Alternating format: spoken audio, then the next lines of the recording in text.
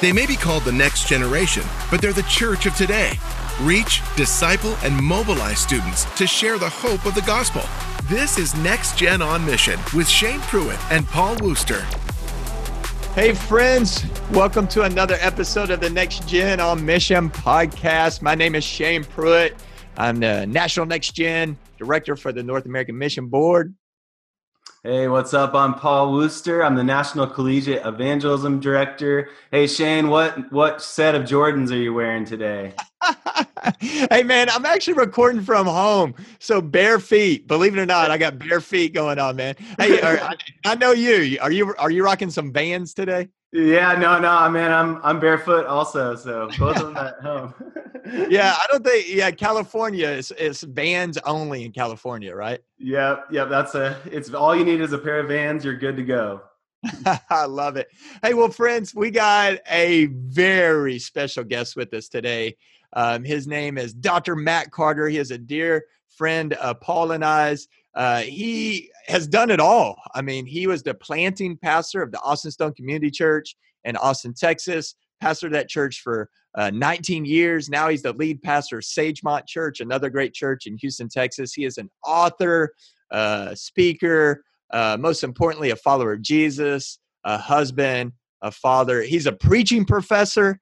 And so what we're going to talk about today, he is the right person to talk about this topic when we talk about preaching and the next generation. So welcome to the Next Gen on Mission podcast, my dear friend, Matt Carter. Matt, welcome to the Next Gen on Mission podcast.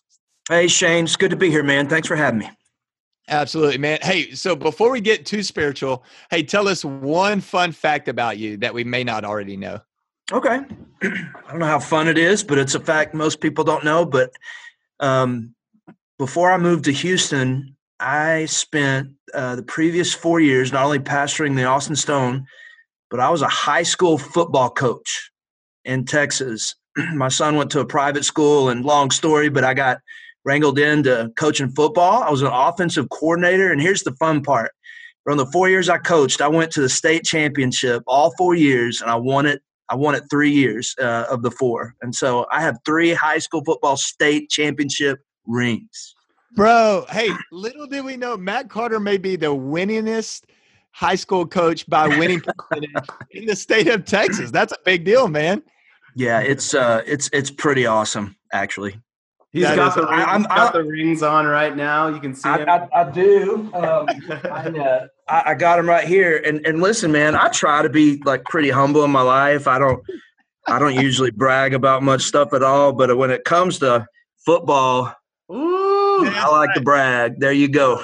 Hey, so for our listeners, Matt Carter's wearing 3 state championship football rings right now. I love it, man. It's a dynasty. That is cool, man. Thanks for sharing that. I had no idea. Yeah. Awesome. Hey, well, man, tell us, Paul, man, tell us, and ask Matt, what do we need to know about reaching Gen Z, man? We always ask those questions. Yeah. Yeah. What do we need to know about Gen Z? That's the focus of this podcast, is how we can equip, reach, and mobilize this next generation. So what are some things that you've picked up about Generation Z? Man, the thing I've noticed about Gen Z is in my time with them, of course, I have 3 children that are part of that generation. And then I pastored a church full of them for 18 years. I know that the millennials probably were a big part of that also. But man, in my opinion, they are the most cause oriented generation that I've ever experienced. They all want their lives to count for something. I'll give you an example of my own daughter. I was talking to her the other day, and man, she's 19 years old. She has zero desire whatsoever at this point in her life to get married and to get the house with the white picket fence and have 3 kids and settle down and just go to church every Sunday. I mean, her thinking is just a normal kid is, how am I going to go out and make a difference in the world? And I mean, she's willing to live in a van, literally in a van down by the river if she gets to. And I say that because she asked me to buy her a van that she could live in. But anyway, why she does this, but I come across that stuff all the time from that generation as, man, the American dream, that's just not in the forefront. Kind of like our parents it was, or even some of us in Gen X, but man, they want to get out there, they want to have experiences, and they want to change the world. Man, that's so true. And so, Matt, you mentioned, Austin Stone, you mentioned, being at Sagemont now. Hey, tell us about your journey. Tell us about planting Austin Stone in Austin, and now what you're doing at Sagemont. Yeah, so I planted the Austin Stone in Austin, Texas in 2002, which is crazy because I never thought I'd live in Austin, Texas. I went to Texas A&M University, and so there's a big, historical rivalry between those two places. But I moved in. Chris Tomlin was actually my worship leader. For those of the folks that know Chris, and we went in and from the very beginning, man, we went into the kind of the core of the city of Austin. We were in downtown Austin, and we started reaching college students and young adults really quickly. And for years and years and years, that was the main demographic. Even 18 years later, when I left Austin Stone to go to Sagemont, that was the primary demographic of our church. And so I've always been mixing it up, if you will, with the next generation, folks that are younger than me. But man, my life has radically changed because it's a long, boring story that I won't bore people with, but felt a sense and called to go to Houston, and then took a church in Houston called Sagemont Church. And man, it's the opposite. It's a much older church. A lot of folks in their 60s and 70s. I mean, we're growing and younger families are coming, and so I've had to almost shift my thinking about how I do ministry, because so much of my ministry has been to millennials and to Gen Z. It's just radically different. Love that. I've been following your ministry for a while, and one of the things I've always admired about Austin Stone specifically was your emphasis on mission mobilization. And what you're saying about Gen Z, and also it was true for millennials as well, is just that latent desire to use their life. So how have you guys, especially when you're at Austin Stone, how did you tap into that to mobilize for missions? Well, I had to really rethink the way I reach out to millennials and to Gen Z, and how we're ministering to them, and I guess how to reach them. And what I discovered really fast, Paul, is that man, the old school model that I grew up with in the early 90s and late 80s of, hey, put on a program on a Wednesday night and get some pizza and get a critical mass, and that's how you do college ministry, it just doesn't work. I mean, these kids grew up with cell phones. They grew up with Netflix. They're the most entertained generation that I've ever been aware of.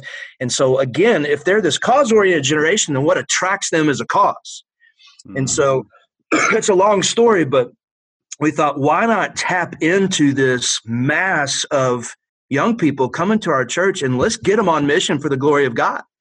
And so when we challenged them to do it, we didn't start small, man. We kind of swung for the fences. As we put a challenge out in front of our church, which again is all these young people, and we said, we want to raise up 100 missionaries. Wow. To go to unreached people groups all over the world for 2 years. And unreached people groups, for those that don't know, those are hard places to go talk about Jesus. They're places, some places they've never heard the name of Jesus. You can lose your life for saying the name of Jesus. So we had no idea. I preached on it for 3 weeks. We were going to do an informational meeting for anybody interested to come and talk about doing this 2-year trip into the crazy places of the world. And I thought maybe 15, 20 people would show up. Paul, the night we did the informational meeting, we had 517 young people. Whoa. Show up to get information about leaving the United States and going to an unreached people group for 2 years. Well, 10 years later, we sent 325 missionaries all over the world. Now, listen, man, 325, that doesn't sound like a big number. That's a revival. I don't know of another place that's happened that was an actual local church. I mean, you hear about missionary sending agencies that do that, but a revival broke out, and it really goes back to, we simply gave them the opportunity, we trained them, and then we sent them, and they did it. They raised their hand and said, "Here I am, send me." Wow. Hey, I love what you guys also were doing to equip them to live on mission on their campuses through those missional communities and stuff. And my theory is that played into the role. They thought, if I can do it here, then I can also do it there. Do you have anything to add to that? Yeah, I mean, you're exactly right. I think the reason there was so much of a pent up energy and desire to actually go do it in crazy places. It's because we'd been training them for years to do it on their college campus and to do it in their neighborhoods. And we put them in communities like small groups, but the goal of the small group wasn't just to study the Bible and eat chips and dips. We're like, hey, get on mission together. Go get after your dorm. And so we had college kids baptizing other college kids in the fountain at the University of Texas campus. I tell story after story about that. So when we opened the door to go to the nations, they were there. And so, yeah, you're absolutely right. Man, I love that, Matt. And just the vision y'all have of, and I think that is what is, for lack of a better term, attractive to the next generation. When you take the greatest cause-oriented generation, right, and attach them to the greatest cause there is, the Great Commission. And I love that in that vision. So, Matt, listeners who are listening, I just want to reveal something to you, just be transparent. Matt Carter literally is one of my favorite preachers to listen to. He's one of my favorite preachers in the nation. And Matt even teaches on preaching. So this is the right guy to talk to about preaching and communicating to the next generation. And so, Matt, big picture, and I just want to lob it out, let you hit a grand slam with it. Does sticking to the Word of God, does preaching verse by verse, does lifting high the Word of God still connect to this next generation that's coming up? Yes. You may elaborate, or you just want to leave it at that?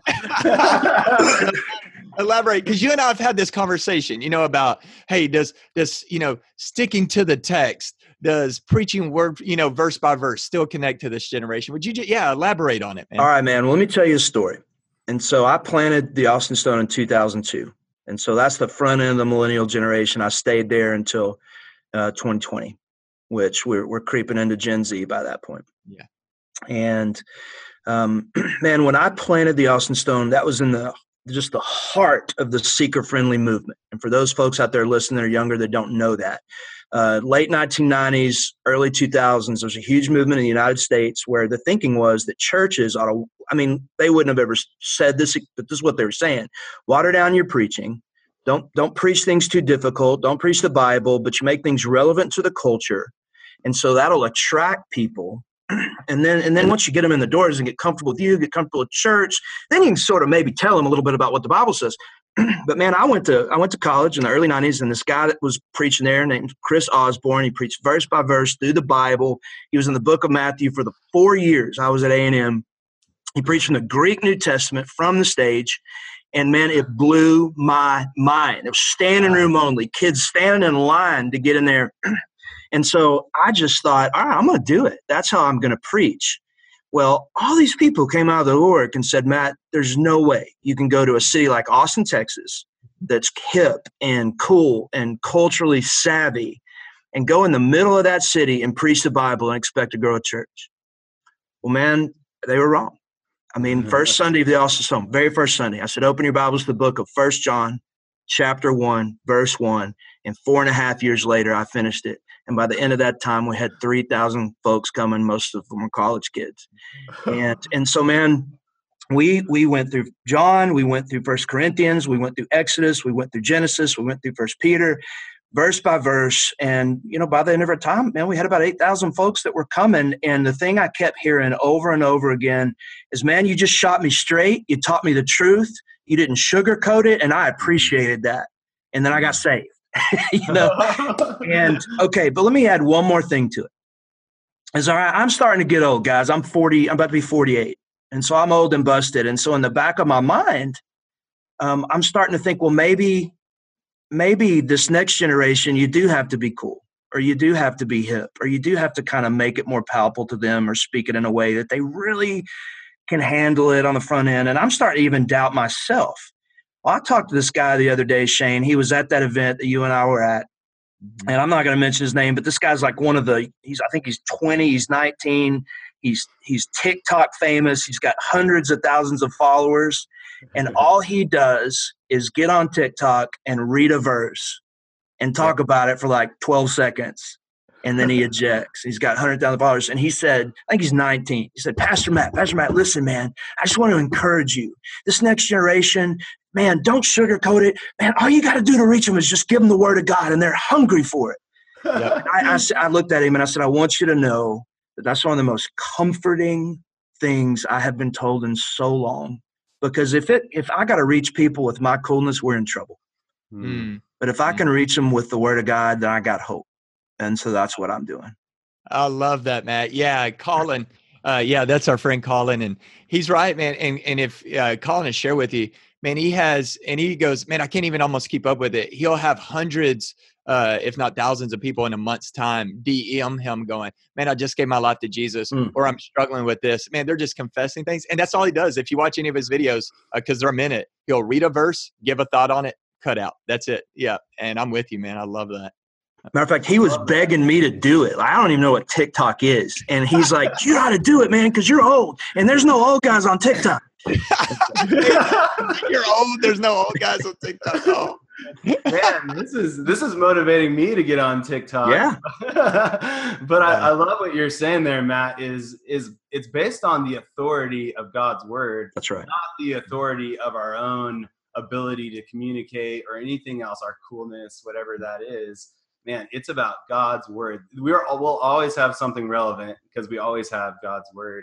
So with that in mind, what does your weekly sermon prep look like, Matt?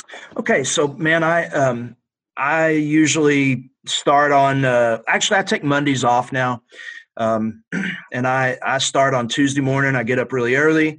I do most of my research. I do the Greek textual work. I do my commentary work, do my prayer and that sort of stuff, and just start getting an idea of exactly what the text is saying. I try to come up with what's called a thesis sentence or an MPT, the main point of the text, and get that all written out. And then Wednesday morning, again, I'm up early. I'm usually up by 5:30, 6 o'clock, and I'm a transcript guy. I'm afraid I'll say something stupid if I just jump in and start preaching, and I'm not smart enough to do that. And so I actually write a transcript out, get all my points out. Thursday, I rewrite it. Thursday morning, I rewrite it. Friday morning, I start preaching through it. And I've just found that when I write something down, inevitably it comes out of my mouth different when I say it. And so I'll go back and rewrite what I say. Saturday morning, I preach through it again. It's pretty close to being ready by that point. Sunday or Saturday evening, I read through it one last time before I go to bed. Sunday morning, I get up, do a quick read through and prayer and go for it. One thing for anybody out there that's a preacher. One thing I've learned is that it's best to do your sermon prep when your mind's fresh. And I'm a morning guy.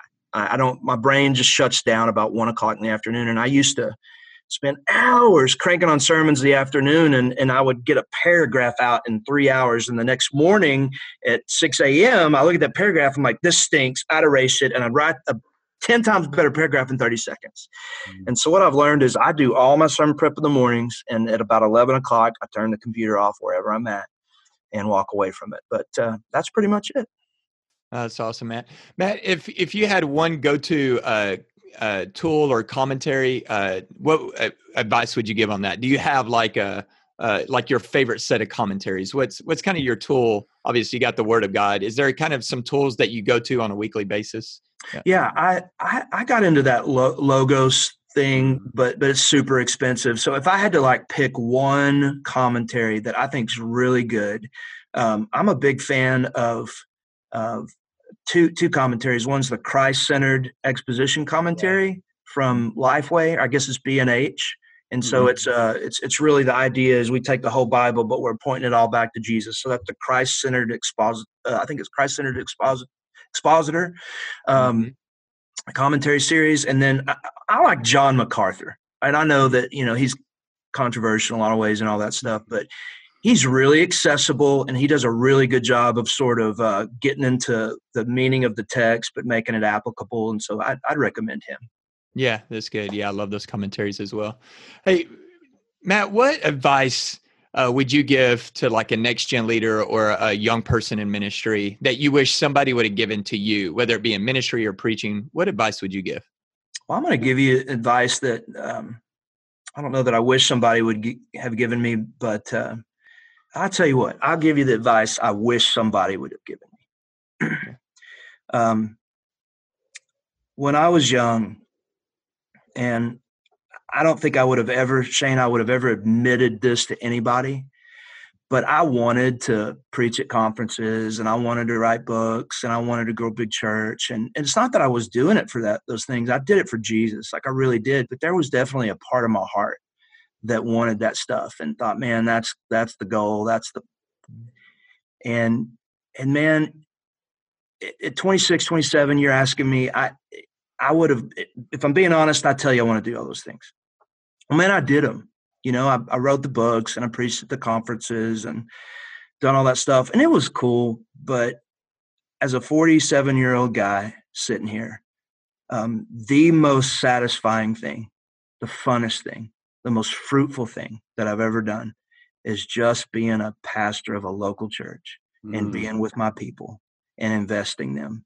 And man, I'll be honest with you, bro. If I never speak at another conference, I'm really okay. It's not that conferences aren't good. They're awesome.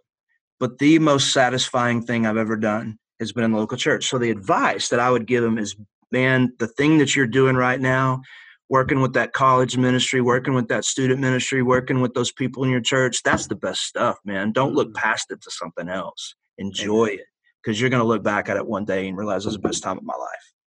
Absolutely, man. I love that, Matt. And when you talk to people about who's influenced them, rarely do you hear somebody go, oh, it was this conference speaker I heard. That's right. Or, or this person that was a camp pastor. It was always my pastor, my small group leader, the person who discipled me, my college pastor, my BCM director. Love that. Matt, we always close our time together on the Next Gen on Mission podcast with this same on mission charge. The heart behind this podcast is to see the next generation realize they are the now generation, not the future of the church, but the church right now, that they have a mission now. Would you give us one closing thought on this and maybe one practical next step? Yeah, just look, you can do it. You have inside of you the power of the resurrection of Jesus Christ. You have the power within you that raised Jesus Christ from the dead. Don't wait till after you're married. Don't wait till after college. Don't wait till you get a job. Get in the fight. Get in the fight right now, and God will use you to do exceedingly abundantly more than anything you could ever ask or ever imagine. Love that, Matt. That is so good. Just thinking about God's power. It's not our ability, it's our availability before God, and love that. So what are some ways that our listeners could stay connected with you? You've written a bunch of really good books. I've checked some of those out. I love them. So what are some ways that we can check you out on social media, et cetera? Yeah, I'm on Instagram, Matt73. Gosh, I don't even remember I think it's, I don't remember, Matt Carter 1973 or something like that. And then I'm on Twitter, and you can find me there. And that'd probably be the two best places to connect with me. So. Yeah. Awesome. Yeah. And I want to encourage you, friends, listeners, to go, follow Sagemont Church and listen to Matt preach, and you'll be encouraged by that, learn from it. Man, what a great example. Matt, thank you so much for my friend. Thank you so much for being on here. So rich. Always learn so much from you. Always so encouraged by you. So thankful for you, my friend. Thank you so much for being a part of the Next Gen on Mission podcast. And friends, thank you for listening and joining Paul and I for another episode, and we are super grateful for you. If this podcast is a help to you, we had asked that you give it a rating, share it with others, invite others to join in, continue to listen with us, and take this journey with us. And if you have any questions at all on reaching the next generation, please email us at evangelism@nam.net. We'll try to address those on a future episode of this podcast. Have a great rest of your day, and tell somebody about Jesus.